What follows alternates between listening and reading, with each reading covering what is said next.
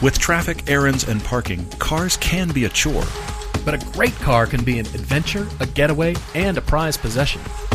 Whatever your budget or family require, there's a car out there you'll love. We're here to help you find it. I'm Todd. I'm Paul. And this is the Everyday Driver Car Debate. Every now and then we have one of those jobs where I just think, this is a weird job. This is a weird thing I do. Yeah. It's fantastic, but we have a weird job. We found ourselves this week in the middle of a press launch, and you think, this is my life. This is what we do. This is what I do for a living. All right. If you saw our Instagram, we were at we're in Arizona. Very quickly. We actually have friends in Arizona. We didn't have time to see anybody. It was a bummer, but we're on the schedule for the press Totally. launch, and everything's pretty highly structured, which is fine, but we really needed to stick to that, and so it's 6 a quick trip. Waves of journalists. Yeah. For the international, I can't overstate this. This is the international launch for the BMW X5M and X6M, which meant this is fascinating, because those cars are built here in the U.S., they decided to bring the journalists to the cars. So all of the heavy hitters from Germany were in Arizona. Yeah. They've been there almost the entire month of March. And just cycled journalists through from around the globe. And our favorite story, at least my favorite story, was Australian journalists were plugged into this program. Yeah. Oh, man. Which means they traveled like 30 hours to be in Phoenix for about 30 hours to get back on a plane for 30 hours. That's rough. Really hardcore. Your body doesn't even have time to acclimate or get ready for jet lag because you're just back home before you know what hits you. You and I flew an hour. We're like, woohoo! And then we heard about the Australians and went, oh, man, I'm sorry.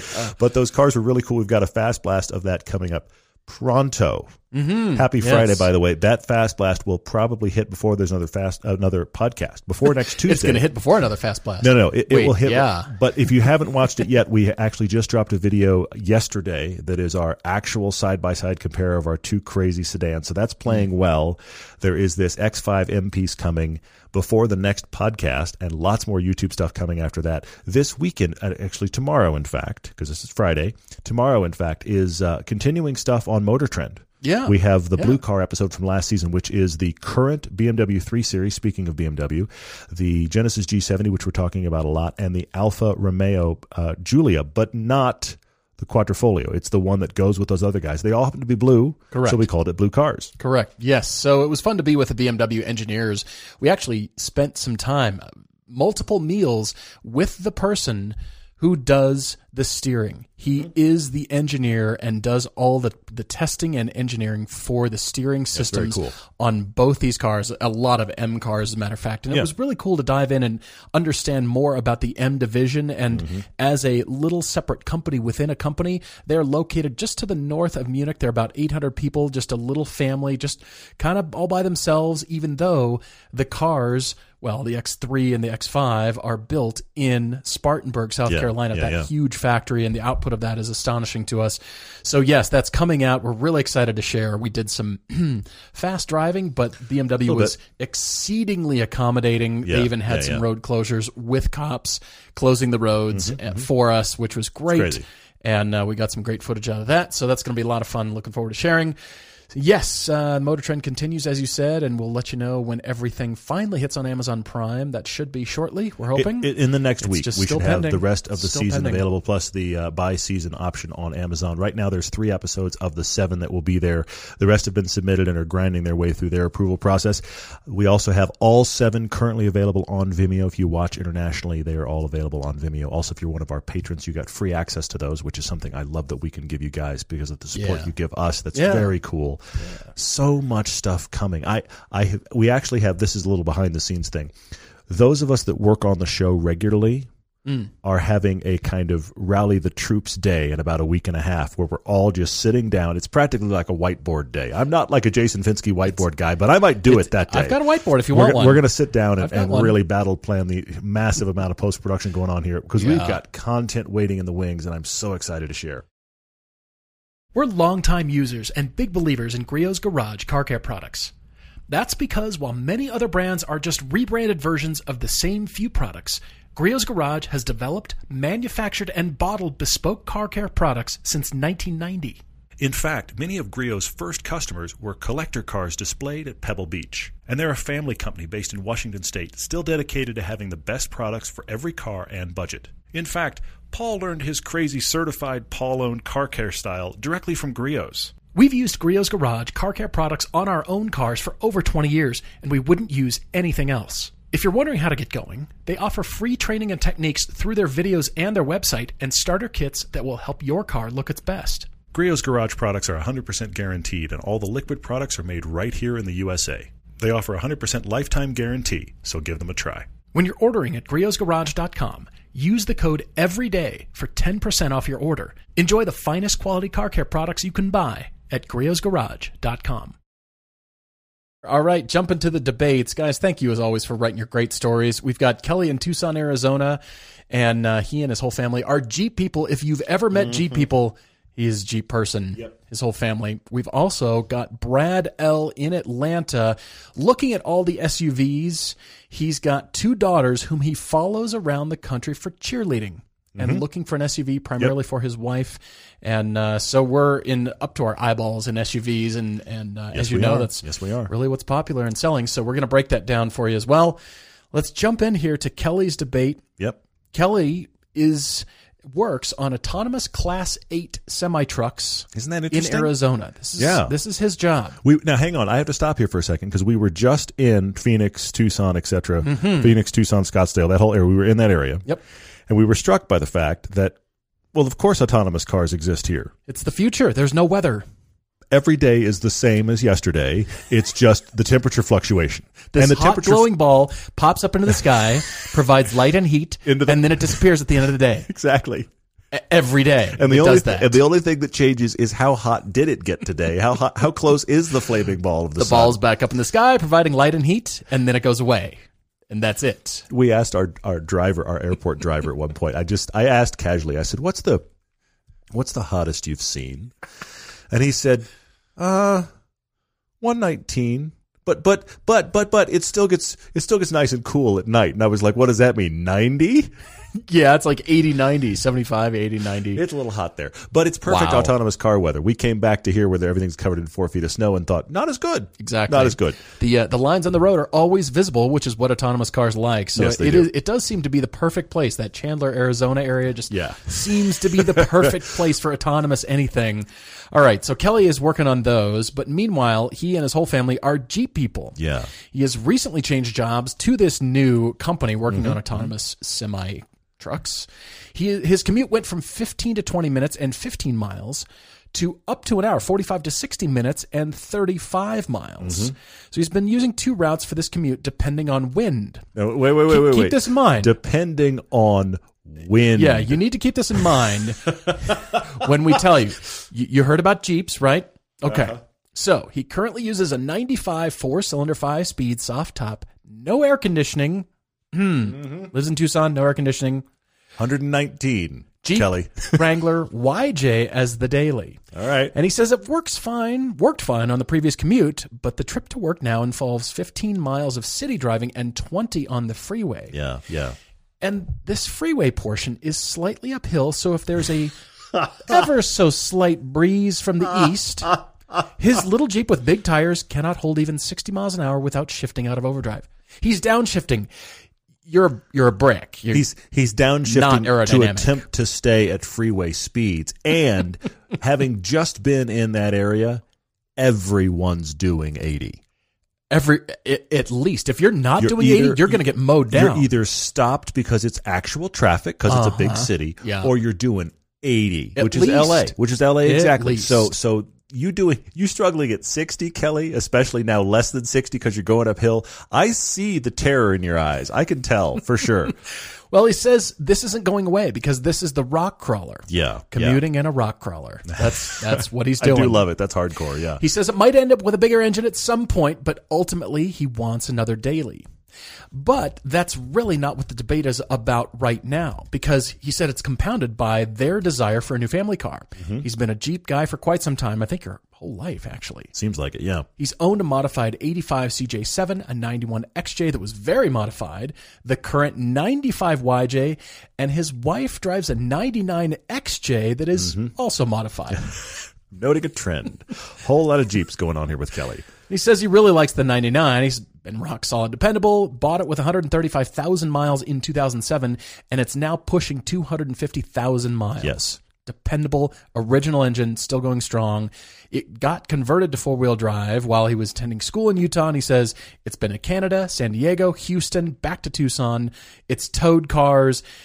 He says much of me wants to put a new engine in it, put a new paint job, keep racking up the miles, but he's got this fear it'll leave his wife stranded at some point, and so therefore this is the debate.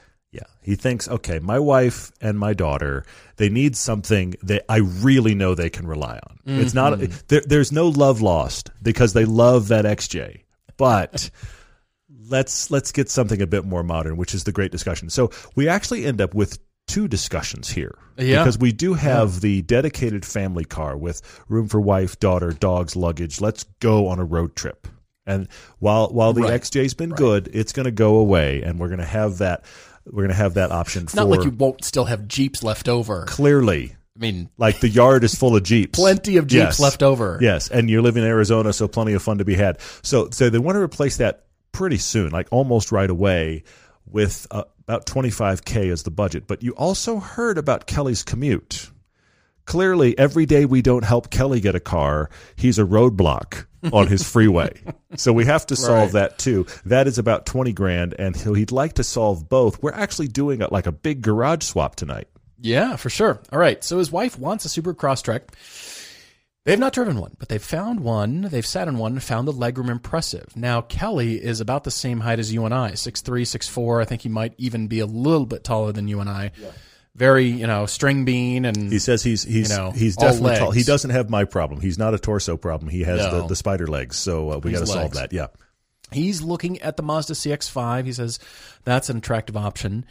He likes the 2011 to 2013 for the Subaru Crosstrek, but he's also looking at the Audi A3 wagon with the TDI. He's not been in one or driven one yet. So I think that car's not big enough, Kelly. No, I don't think so. Right away, I think it's just not big enough. He knows that.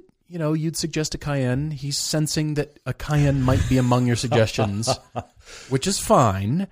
But his past car experiences, he says, have been varied, but he's never owned a sports car. That's for the future, his debate here, too. He's driven various sports cars, but we do have to start out, first of all, with the family ride. Mm-hmm, mm-hmm. And, Kelly, I do like what you're thinking about. The CX-5 is very high on our list. Agreed. The latest CX-5 with the turbocharged engine leaves us no more reasons to not buy it. I think so good. Any question marks are pushed right over the edge with that turbo mode. I agree with that. And here's the thing: if you're buying used at less than 25, you've got a year or so old, and you can't find a turbo for your money, it's still a great SUV, CUV. It really is, and it's the right size what you need. If you can find one with the turbo motor, I think you're going to be happier.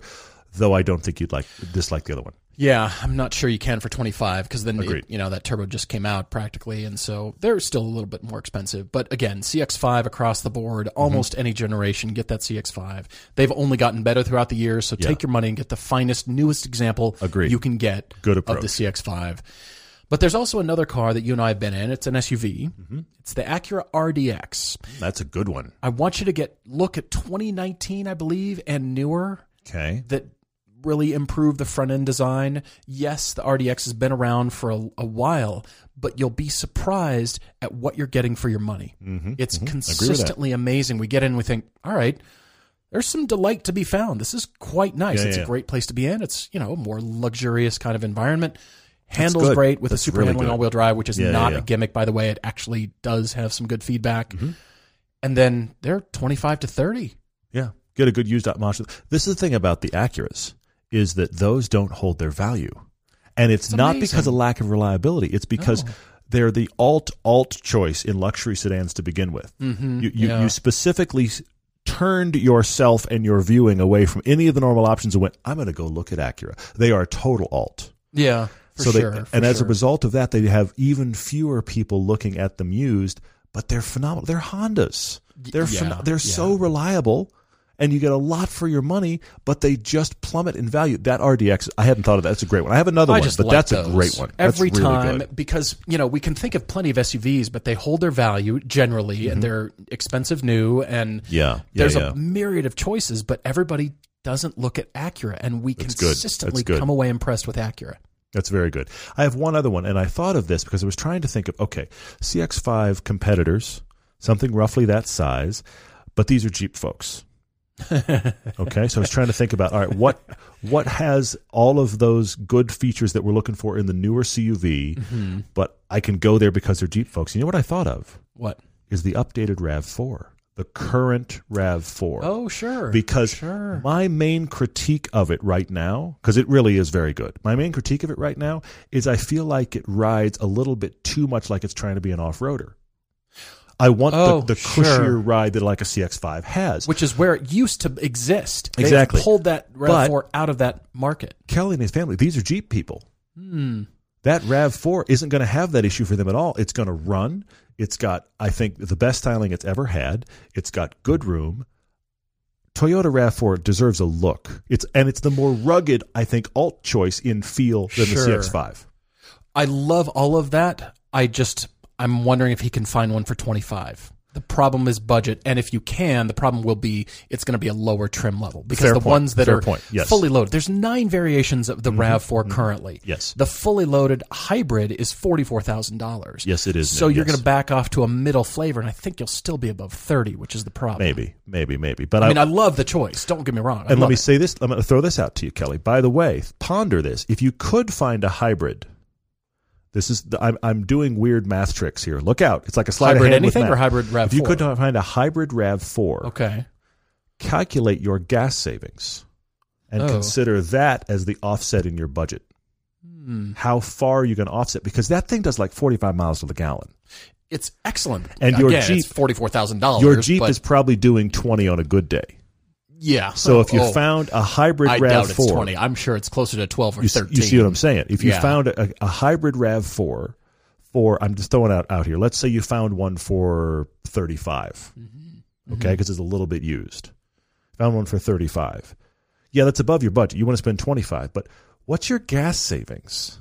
Trust me, I'm not saying I've solved it because maybe not, but your gas savings might be significant enough that you go, oh, that works, because we've known people that almost doubled their budget when they bought a Tesla Model X because they were no longer buying gas.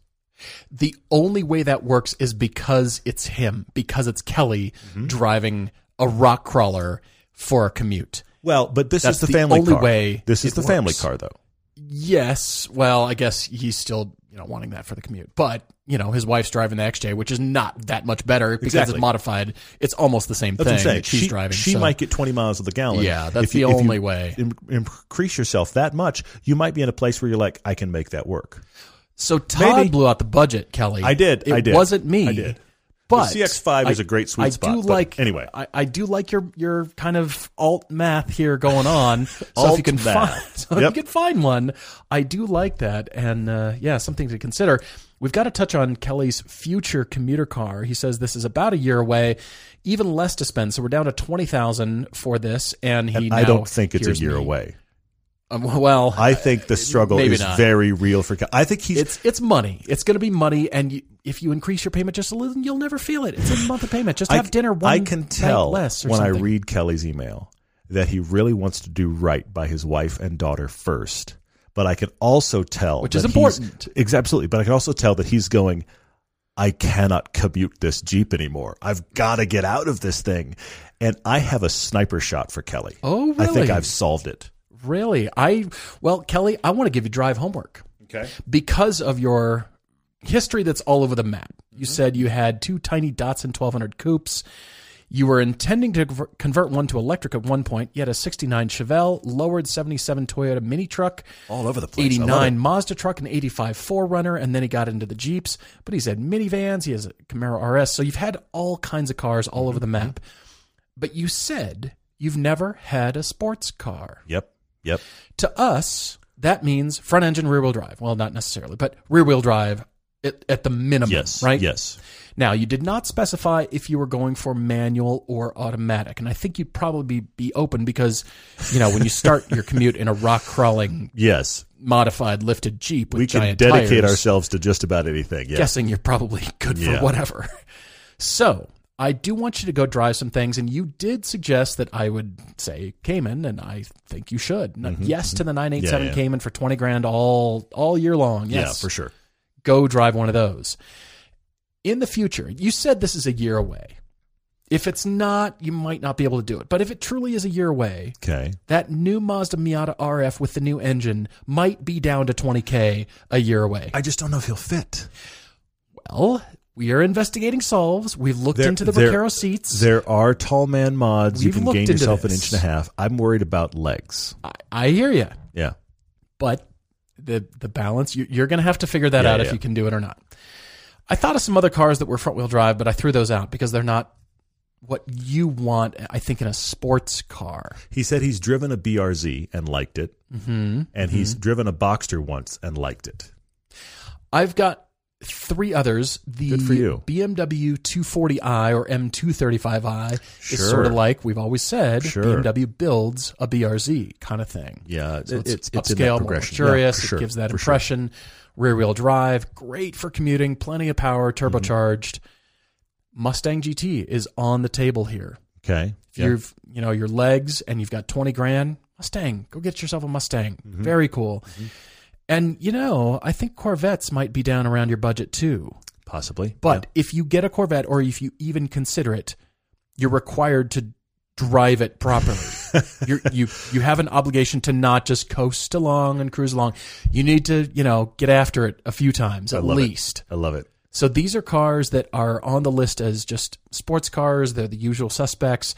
I'm pushing you towards a Cayman because if you've got the thing covered already with the SUVs, you've got rock crawlers, what's left but a tiny mid-engine Porsche? I don't see the problem. And they'll be $20,000. Yeah. I found you one for $20,000. Yeah, he could get one. He really could. It's sort of like, we always joke about Miata's always the answer for everything. The Cayman's close behind. It is. We've got to come up for the acronym for Cayman that makes it like Miata is always the answer. That would be interesting. The thing I was struck by here, Kelly, is two sentences. You said you're really considering the 86. You like a lot about it. You've driven one. You enjoyed it. Okay, you're really considering that small, light, chuckable feel. You've never had that before.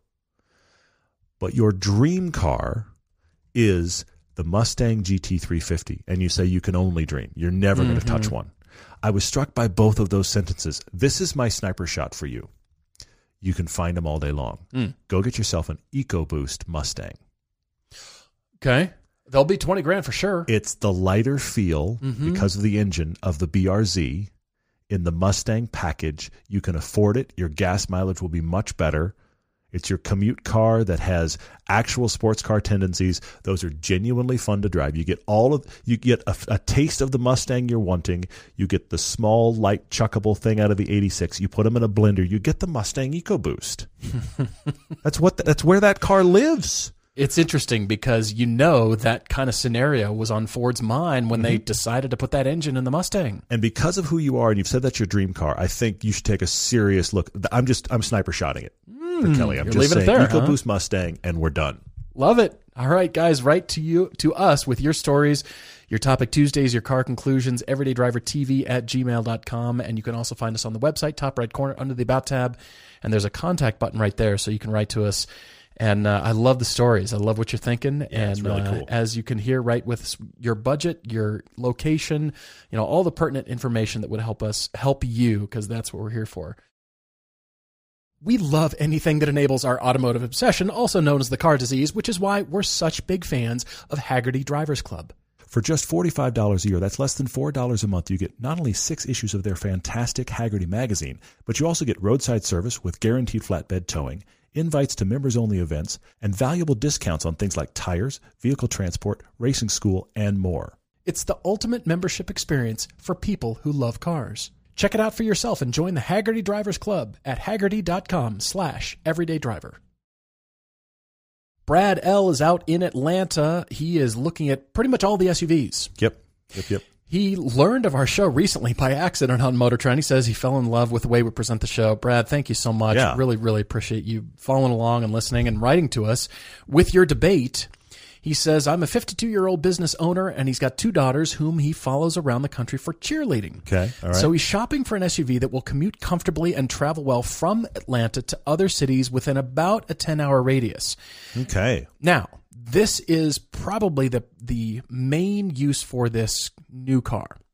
Well, I think it's his use for the car because he follows them around. Otherwise, I think it's just his wife and girl's car. Right. So it's a family road trip for his car, wife, and then it's her daily car. But the main road trip use for this is for cheerleading. Yeah, which is cool. So he is currently looking at the BMW X5, the Volvo XC90, and the GMC Acadia. There's no budget in this email. Yeah.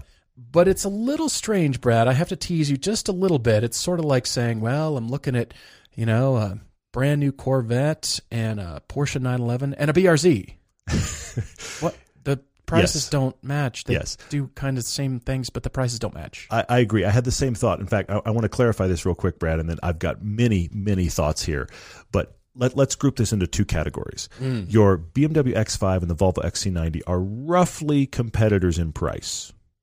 The Acadia is a step down into a different price point. And amenities and driving feel and which is fine. Yes. So I'm not sure. Again, I don't know if you're buying. We think you're buying new. You haven't clarified. Right. And this gives us a range of budget. Which, if you're doing X5 or XC90 new, you've got a good amount of budget to work with. I actually split my recommendations for you into those two different price point categories. I spoke to the upper and I spoke to the kind of middle lower. Because here's the thing: you can trick out an Acadia and make it $70,000. Sure. But that's like, I don't know are they that much? You go Denali and you check every box, you can get almost there. Because that's the bottom of the Tahoes and they climb up from there.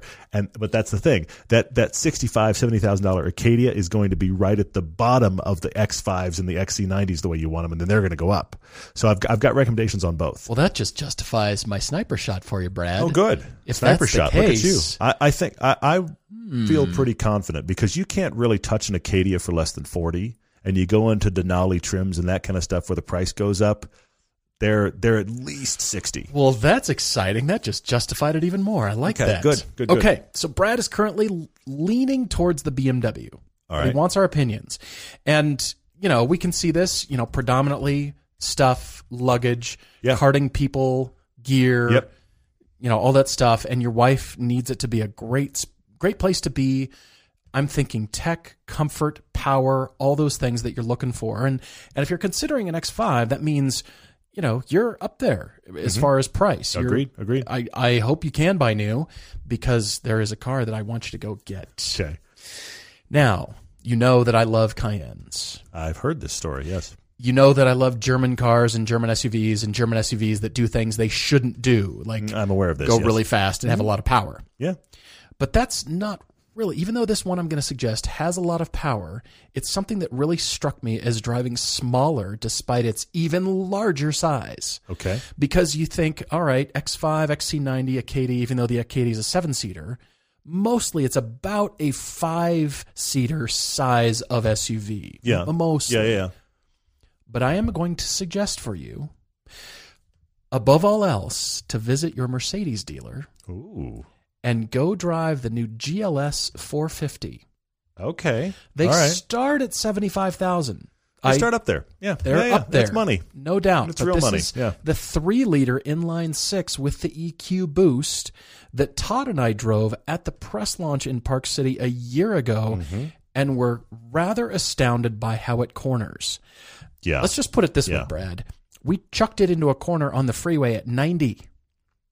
And it was fine because it has the suspension. It has the entire new steering system and suspension that leans the car into a corner. And it's indeed a 7-passenger. It's compact on the outside, but it does have a lot of space on the inside. And it has all the new tech that we love, the MBUX system, the seats. I mean, just surprise and delight all over the truck, everywhere. All right. Like it. There's gobs of space. Initially, Brad, I was thinking sedans. I was thinking, could you go Panamera? Could you go Audi A7 or a Stinger or something like that? But I think you'd put the nix on that. I think you'd say, no, we want something bigger. He wants big SUV. It's clear. Yeah, for sure. I mean, I love the X5. Don't get me wrong, especially the new one. And we were just bombing around Arizona in the X5M. We were. There was a lot of bombing going on. It was great, and I do love it. But I think you're going to want just a little bit even more space because if you had it, you'd use it, to be honest. And again, I thought Cayenne Coupe, and I thought, no, it's not quite right. The Cayenne, maybe. Okay. But then I hit on the GLS 450. I do like that. That's that good. engine has plenty of power. You stomp on that and you're moving. Mm-hmm. You are moving. All the amenities, the new tech, the way it drives and rides is not how a car that large and heavy should do. It's so surprising.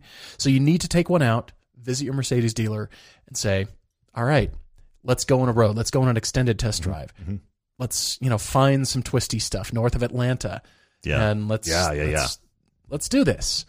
So I'm landing on this GLS. Now, again, they're not cheap. So you're sniper shotting there. But this is what I want, because your wife's rolling in that, and then it's the car that you think, I just want to be here at all times. This is the place I want to sit at all times. It's a great place to be. So you're staying with the S. I am staying with the GLS 450. Because I wonder the price savings jumping down to the E, and is that enough space? That's a question only Brad can answer. Totally. Because there is a good price down by going down to the E, because you can get almost all the tech of the S. It's just a slightly smaller package. For sure. Since he's looking at things like the size of the Acadia, the E might work. I agree. The S, the big boy's phenomenal. It's just phenomenal. Get the lowest version of the highest GLS, the biggest GLS. Sure. That's the sweet spot. Sure, but I do wonder about the E. But I like your sniper shot. By the way, I want to make a correction. I actually just now built an Acadia Denali, and I you did? Racked it all up. $56,000. Okay, the highest you could So go. that's the upper. $56,000. Okay, well then I blew up your budget even more, Brad. But that's the beginning of the play money for the X5 and the XC90. For sure. I mean, you're still in a perfectly nice place. It's just that establishes, if you will, the ceiling of the lower level. Okay, fair enough. Follow what I'm saying. I'm just here to spend your money, Brad. Yeah, of course. No, I really like that Mercedes. That's a really, really good call. So that's good. I'm going to talk again at the two ranges. Okay. So let me go upper range real quick. Look, I like the X5. Yeah. The XC90 is honestly one of the nicest places to be on the road. I don't think of it as a car that you buy for dynamics.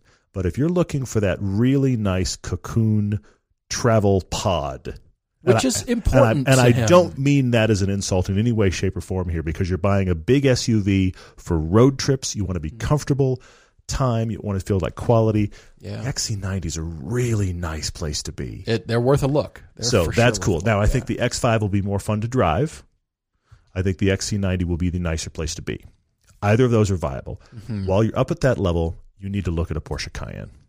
You do. If you're going to look at the X5, drive the Porsche Cayenne. I mean, I can't deny it. It's Brad, ask yourself the top 3 things that strike you when you do the test drives of all these that are the most important. Write them down and take that list with you, so you've got it on your phone or whatever. And every time you get on a test drive, you come back to, all right, now remind myself, what are those top 3 things I'm looking for? And concentrate on those top 3 things while you're driving. Yeah. Whatever that is. And that will help you decide. Look, XC90 will give you 7 seats. I think the X5, you can get a 7-seat option. The Cayenne is 5 seats. But it's you and your 2 girls and your wife. So 5 seats and room to haul gear. I think that does it. I suspect that the Cayenne you will find to be in the lower trims for sure. I think you will find to be more fun to drive and more reliable long term than the X5. Okay. Similar in price, but drive them both. So I think that's definitely another consideration in that upper level. Let me step to the lower level down where the Acadia is. There's nothing wrong with the Acadia. I actually like the revisions I had in the first gen. I like the revisions that it's done. We had one recently as a rental car. Yeah, right. It's a very solid contender there, but it's not a leader. That's a fair the statement. Thing about the That's Acadia. A fair statement. It's solid. It's just not a leader in that category. Okay. I think you need to drive the Mazda CX-9. Okay. Because the place where that struggles is as a full 7-seater. It doesn't have a whole lot of space. But if it's somewhere, you guys could get by with a 5-seater. And the CX-9 looks great, gets good gas mileage, and is genuinely good to drive. It is. It's the Turbo 4, which you think, all right, I might be down on power, but it's geared, so it does feel quite crisp. But it's like the driver's SUV in that category. It just it's worthwhile to drive as a driver. I can see that. So the CX-9 is an option. And then I have to say, the big players in this segment right now, if you're going to shop this segment, and again, I just did the Denali at $56,000. So we're talking roughly mid-50s and below in price for new ones. You must drive and consider Kia Telluride, Hyundai Palisade. They're both surprising. Load them both out. Yeah. They are $50,000 every option checked, and they are phenomenal to drive and very nice to be in. I mean, that's why they're so compelling, because compared to a loaded Denali Acadia, yes, these are under fully loaded. And that's the thing. These are the standouts in the category right now. I think. Let me put it to you this way. I think something like a CX-9, slightly more fun to drive, but not as usable and as nice. Mm-hmm. Something like the Acadia, okay, you may prefer the setup of it, but it isn't as good an all-around package as the Telluride and the Palisade. You need to go drive those. I'm not sure of your budget here because you've kind of listed these two categories, Brad, but those are my to-drive homework. And the crazy thing is, look, for all of the I wish we weren't all in SUVs, the flip side of that is if you're Brad shopping SUVs, you've got choice. You've got a lot. Yeah, for sure. Great choice. For sure. I like that you've covered a lot. All right, Brad, you've got some drive homework to do. Let us know what you land on. When we're searching for cars for this show or for our own crazy obsession, our searches always start with AutoTempest. Instead of searching each car site separately, you can enter all your parameters into AutoTempest one time and search them all at once. With AutoTempest, you can enter your search one time and see results from Cars.com, TrueCar, eBay, and many more. Or you can jump to Craigslist, AutoTrader, or Car Gurus without entering anything new. They just added a link to Facebook Marketplace too.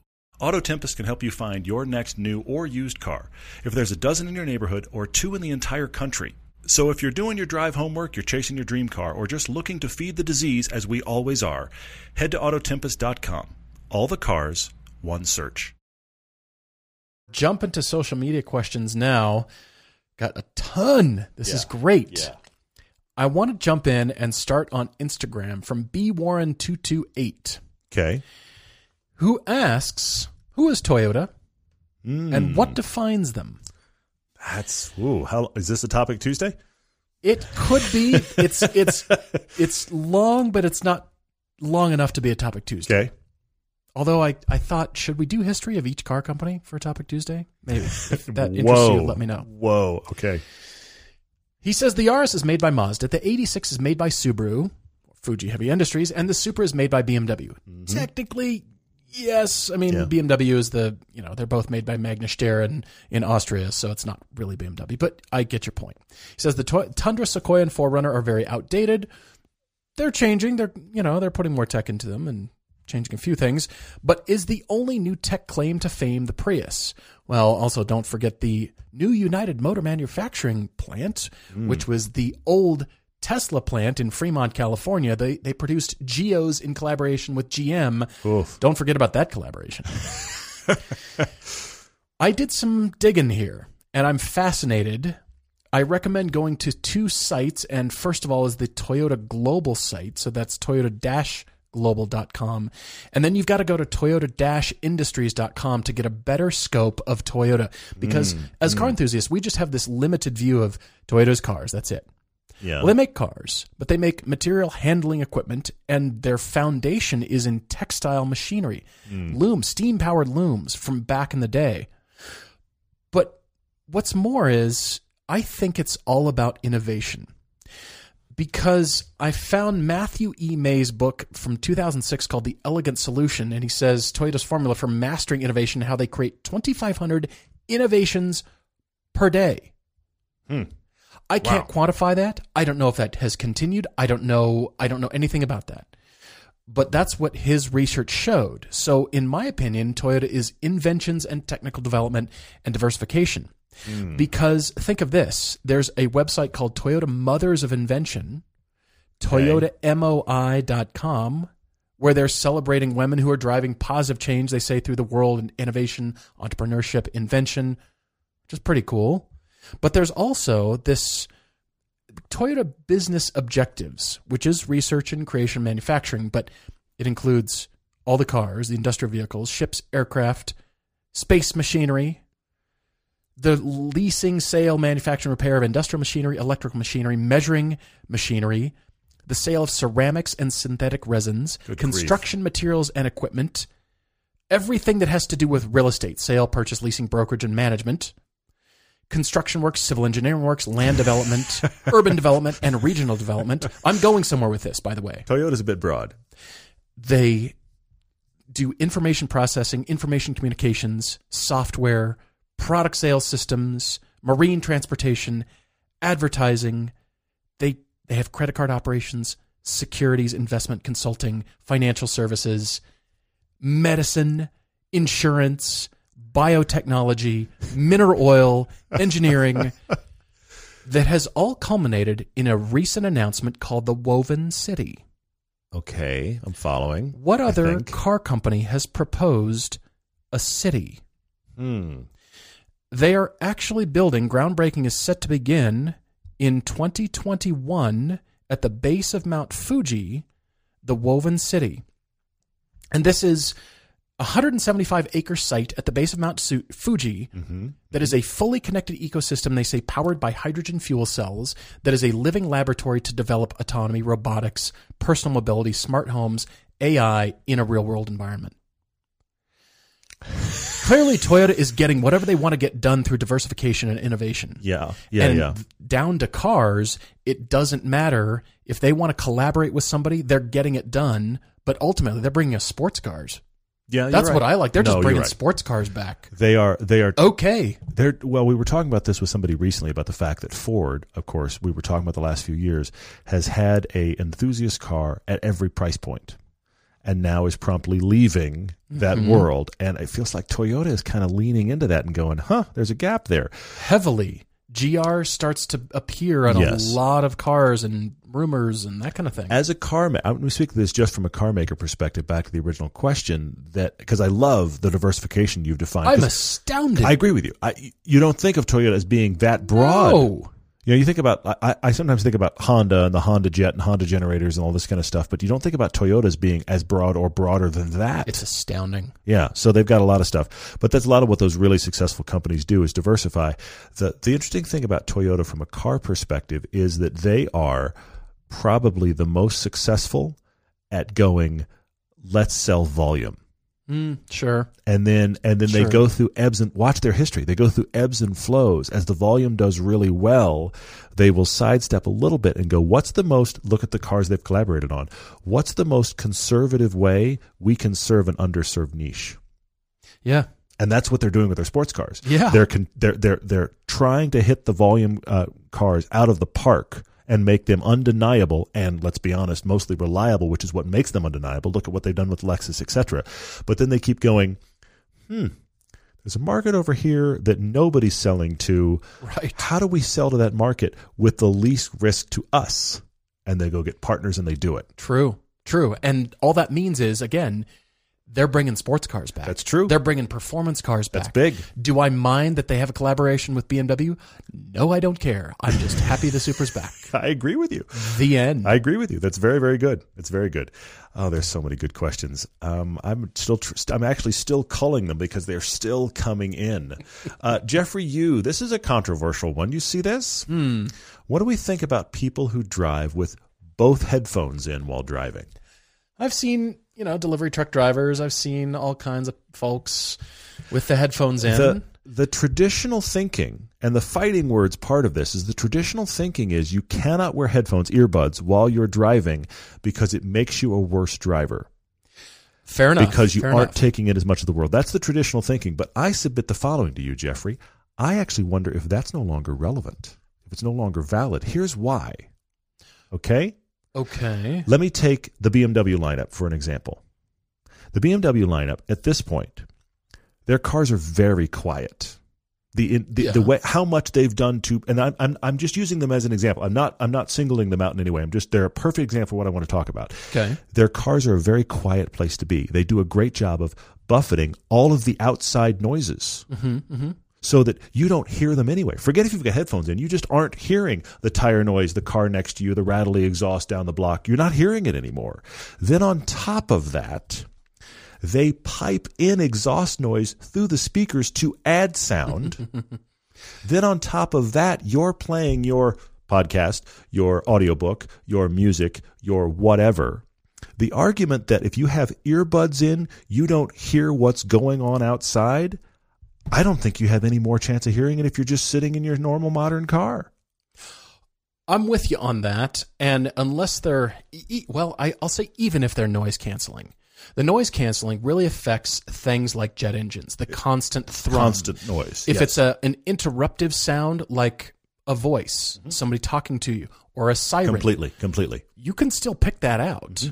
I mean, we'll say most people can still pick that out. If you hear tires screeching, that's not going to be taken out by noise-canceling headphones. For the most part, right. I mean, it's really designed to just cancel that, the industrial generator hum or thrum of something that is really annoying.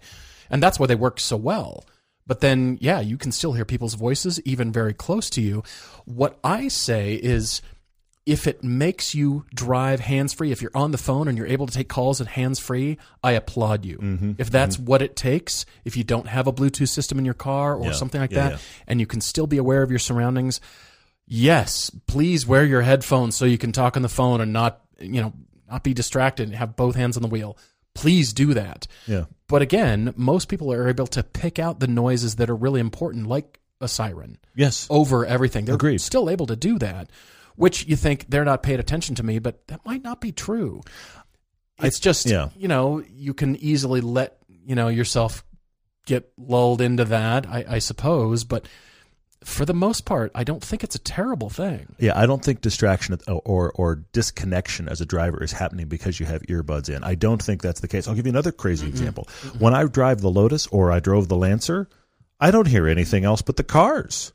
Well, you're also wearing earplugs in both. Because I'm defending my ears. Yeah. Because the truth is, both of those cars create so much noise, I'm not hearing anything else anyway. Yeah. I mean, there's so much noise going on, but in anything. But. Yeah. And even, look, you and I in race driving, the limited amount of race driving we've done, we're wearing earplugs to defend our ears, and yet the cars are making an overwhelming amount of racket, but if a car gets anywhere near you, you still hear him. You can still hear. Somebody locks up brakes halfway around the track, you can still hear that. Yeah, for sure. You can still pick it out. I think the key things you need to hear are not going to be blocked by earplugs. All right, Steve Malone says he's had the pleasure of owning a Giulia Q4 for about a year now. Transmission primarily stays in manual mode 90% of the time and used like an actual manual. How long can I expect the transmission to last?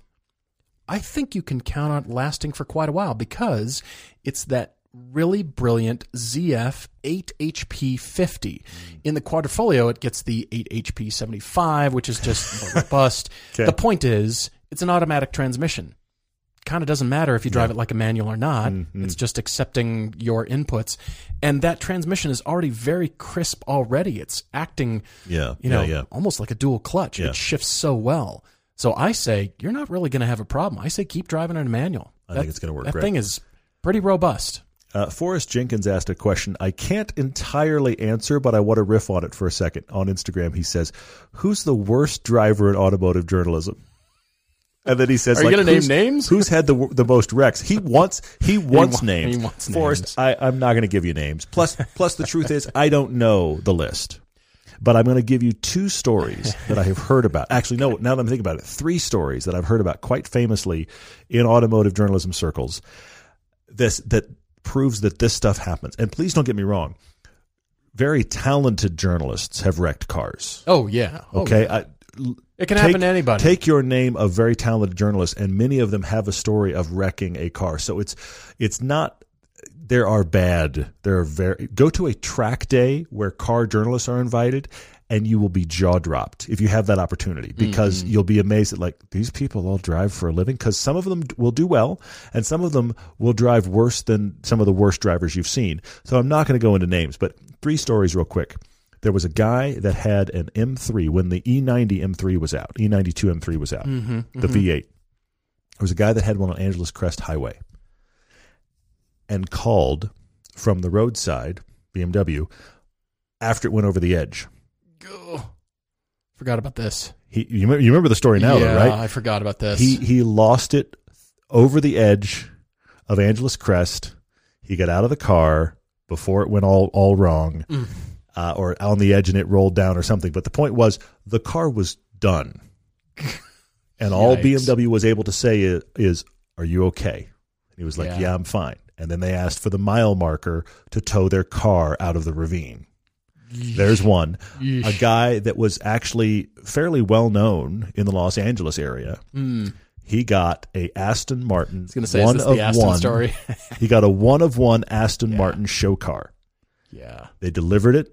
It was a rainy day in Los Angeles. He got to the bottom of his driveway, spun it, and totaled it. This is within an hour of them delivering, like minutes of them delivering it. Flatbedding it off. They flatbedded it. It was a one of one. Yeah. He called Aston Martin and said, "Send the truck back." The truck had kind of just left. Yeah. Send it back. I got it to the end of my driveway. I spun it into the hedge, and it was wrecked.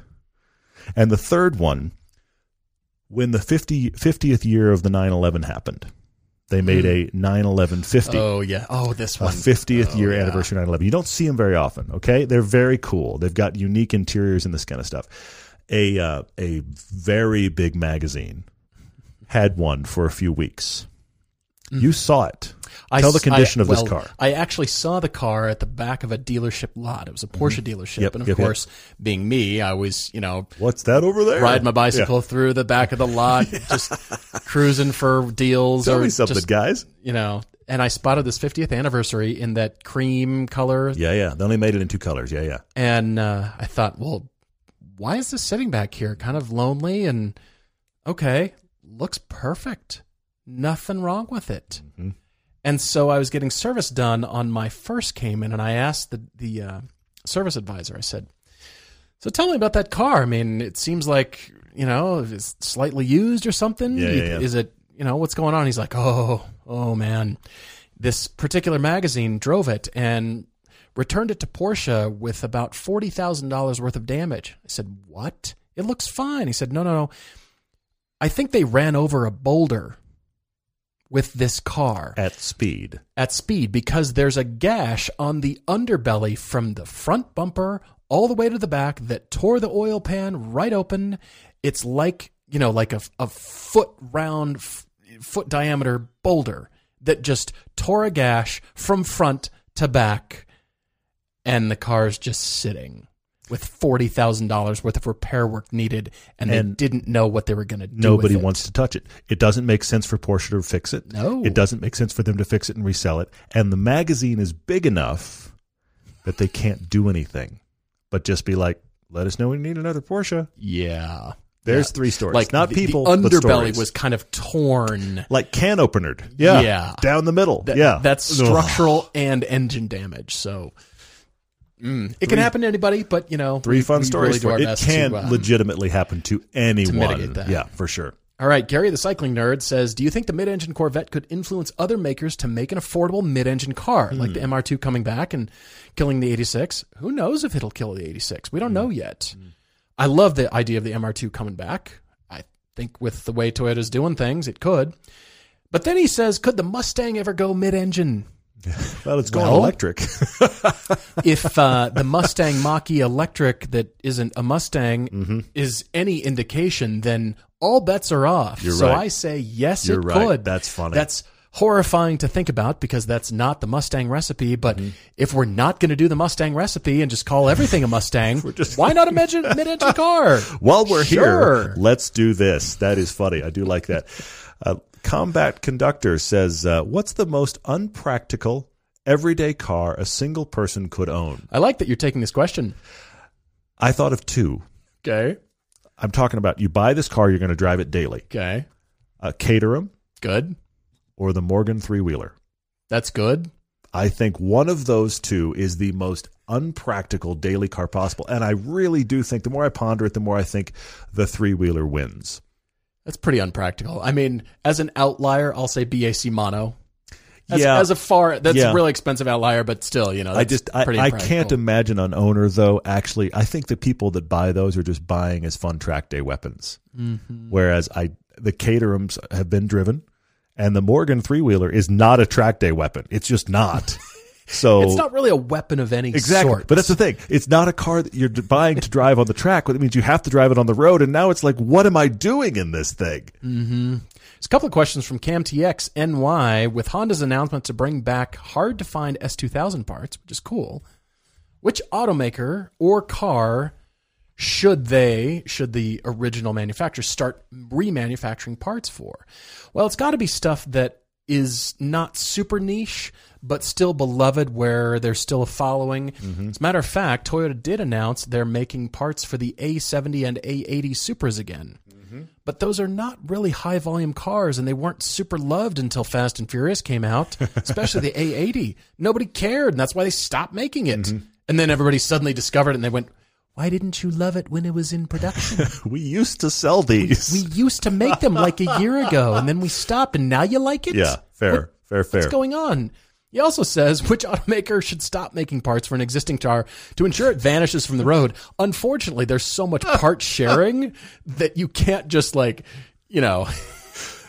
throw the baby out with the bathwater. Lack of availability, this car to death, please. That's funny. I like that a lot. We killed this other popular model with parts, but man, we really made sure this terrible one died. That's very funny. No, we couldn't do that. But I think it's got to be like a Mazda RX-7 or, like an FD RX-7 or something that is really beloved by the sports car community. I love the S2000 because if they're remaking parts for the S2000, does that mean they won't ever give us a new S2000? That is the interesting thought about that. I agree. It starts to suggest. Not the greatest thought. Yeah, it starts to suggest, well, we'll just keep helping them with that one because there's nothing like that coming, which is a little bit too bad. The thing is, CamTX, most of the German manufacturers have restoration and classic shops now. You're right. Yeah. Mercedes Classic is a huge business for them. They're remanufacturing and remaking all the old stuff. I know Porsche does, BMW does. Big time. A lot of car manufacturers are doing this, and it applies to everything. So I think that's going to be increasing just across the board. I mean, how about Mustangs? How about just awesome older Mustangs? And, Ford's doing that again. Great.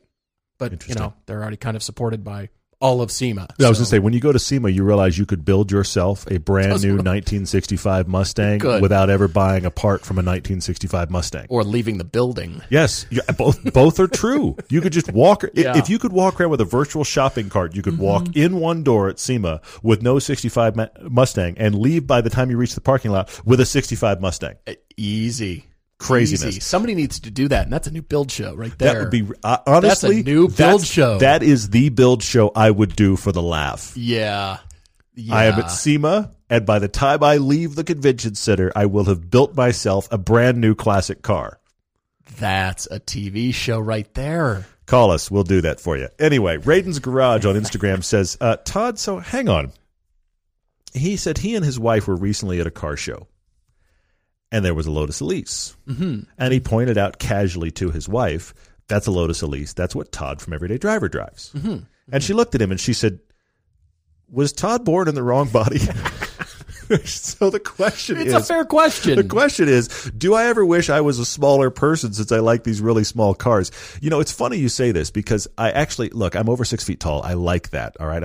I didn't discover this till we were doing the show that apparently I have a freakishly long torso. It's amazing. Which compounds all of the issues. We're the same height, and there's a visible difference on camera. Yes. Well, it's astounding. You noted it when we were driving the cars this week. There's a visible difference in how I place the rearview mirror. Uh-huh. When I have the rearview, you get in, you're like, who tall was in the? Oh. But we get out and we're the same height. Exactly. It's very amazing. Fun. So here's the thing. I actually like being a tall guy, but when I kind of reflect on it a little bit, I realize I'm not in a career where it helps me, and I don't really have any major parts of my life where, because I'm as tall as I am, thank God.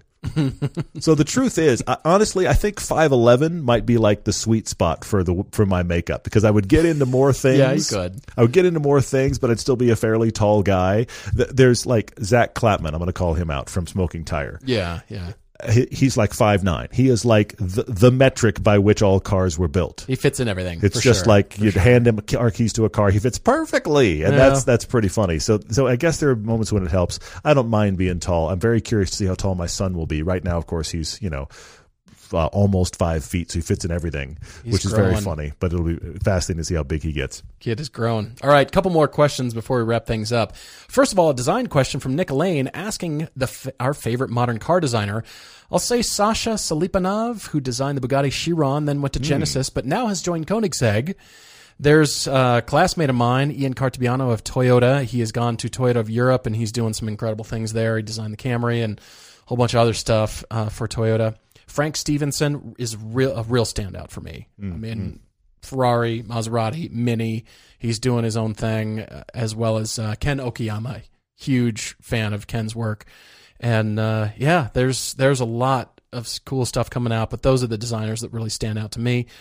And then finally, a question both you and I can answer from Kevin G. Roca asking about track stuff. He says, first time on track in a Spec Miata with an instructor, he didn't have as much fun as he thought, but regardless, it was fun and informative. Any thoughts of how to enjoy the track with the instructor at your side at all times? I know it's tough because you're trying to please and impress the instructor and do what they say and kind of do it right, whatever they're asking you to do, which is not fun. You want to go try stuff. Yeah. And I understand that having the instructor with you at all times, teachers in the car, isn't going to be fun. Yeah. Somebody's watching you. It's not until the instructor leaves and says, all right, it's time for you to solo, that you can start to play with stuff and discover your own driving style. Now, taking into consideration everything you've learned from them, the braking points, the track instruction, the line, the race line itself. But when you start to really feel and you start, I can go in and I'm using their instruction, and I'm coming in faster than I thought, and the car's still planted, but I'm taking my own line that really works for me, that's when it really starts to get fun. Maybe the instructor has to leave at some point? I think what's interesting is it might be have instructor for a bit, and then if you're going to have more instructor time, can you get a gap before you get the instructor back? Because what I find, and this is a great question, what I find is that we had this when we were at Picattle this season. Okay. Those guys were really helpful, and they were very, very good. Absolutely. But what I also found is the only struggle point that I had is at some point they had given us so much information, and this is probably the situation here. Yeah. I wanted to just take that information and work on all of those points before I heard any more. Right. Yes. And you may have to have that gap where I don't know what situation you're in, but maybe you can have an opportunity where you can spend a few laps and just work on what the instructor has mentioned, and then get them back in and now go refine me further. The other thing that might be helpful is see if you have an instructor in a car, see if you can get them to focus on a few corners instead of every corner. Because if you've got 2 or 3 corners on a track that are key corners that teach major things, then maybe you guys can, you're going to keep driving loops either way. You're going to keep going lap. But let's say out of 10 corners, you're going to work on 4 of them. Now, between those corners, you guys are talking about, all right, for next corner, do this. Or, when you come around to corner 2 next time, be sure you're thinking about this. You're set up for the next. Because there's always refinement to do. Sure. But if you're trying to cover every corner on the track with the instructor doing stuff, you're losing things out of the side of your head all the time because you're trying to think about this, but hang on, I forgot about the fact that in corner 9 I need to, oh my gosh. So maybe see if you can four-wall them to some degree to the corners that you tell them. What are my weakest corners? Oh, and they're going to go, it's 2 and 6 and 9. Great. Can we talk to me just about 2 and 6 and 9? Yeah. Kevin, what we're alluding to is something called racecraft. It's once you know the line and you know your entry speed, you know your exit speed, you know what gear you need to be in, all those things.